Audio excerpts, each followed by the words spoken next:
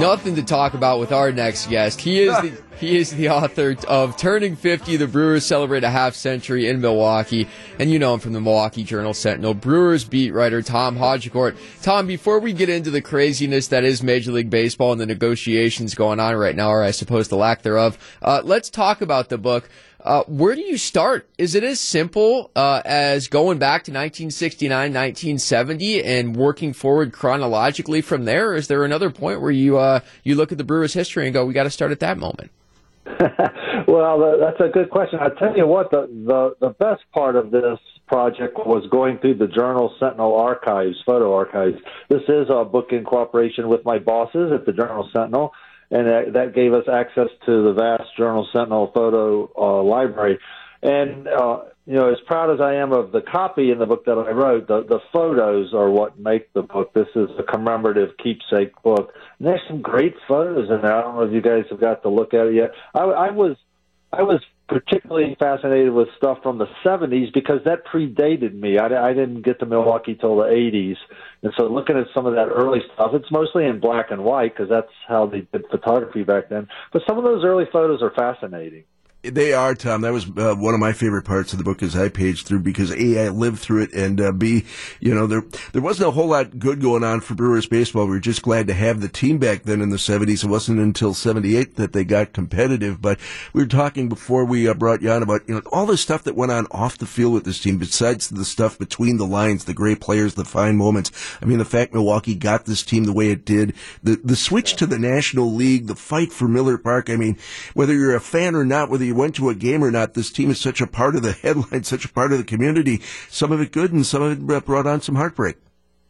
6 days. They had 6 days to get ready. I was talking to Ken Sanders. I have an interview with him in the book, a Brewers reliever, and he said they're in spring training. They don't know if they're going to Seattle or going to Milwaukee.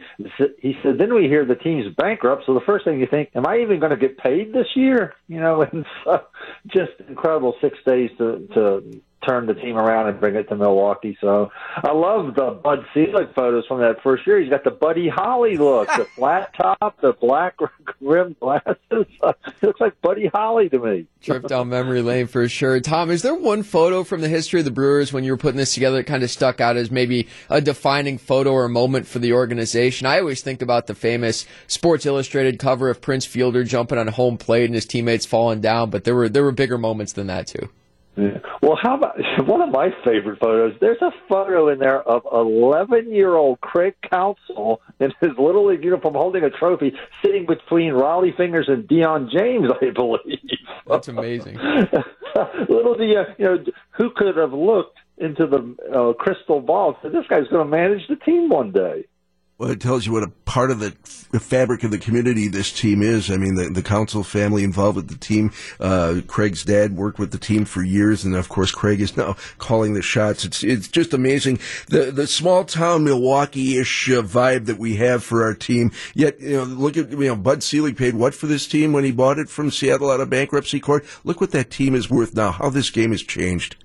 Yeah, and also right about 3 million fans every year in Miller Park in this market. There's so many markets that are envious of the Brewers that are way bigger markets that don't come close to drawing 3 million fans a year. So the support for this team has been tremendous. Bud Selig always believed if he brought baseball back to Milwaukee, the fans would support it, and they certainly have. And that's what makes painful what's going on this year. No baseball, no packed Miller Park. It's painful. It's very painful. Painful and disappointing, Tom. I just think people are so frustrated that they can't, the players and management can't seem to work anything out. Yeah, it certainly doesn't look good right now. I still got to believe they're going to figure this out. I don't think they can afford a dark year for the sport. I don't think they'll ever hear the end of it. I think we have a CBA negotiation coming up next year as it is, which might get ugly, as if it's not already ugly. But I just, I think COVID is going to really be a challenge, but I don't think anybody wants to hear that money is what kept them off the field. So I kind of believe they're going to figure this out. But I will say this, they have to do it very soon.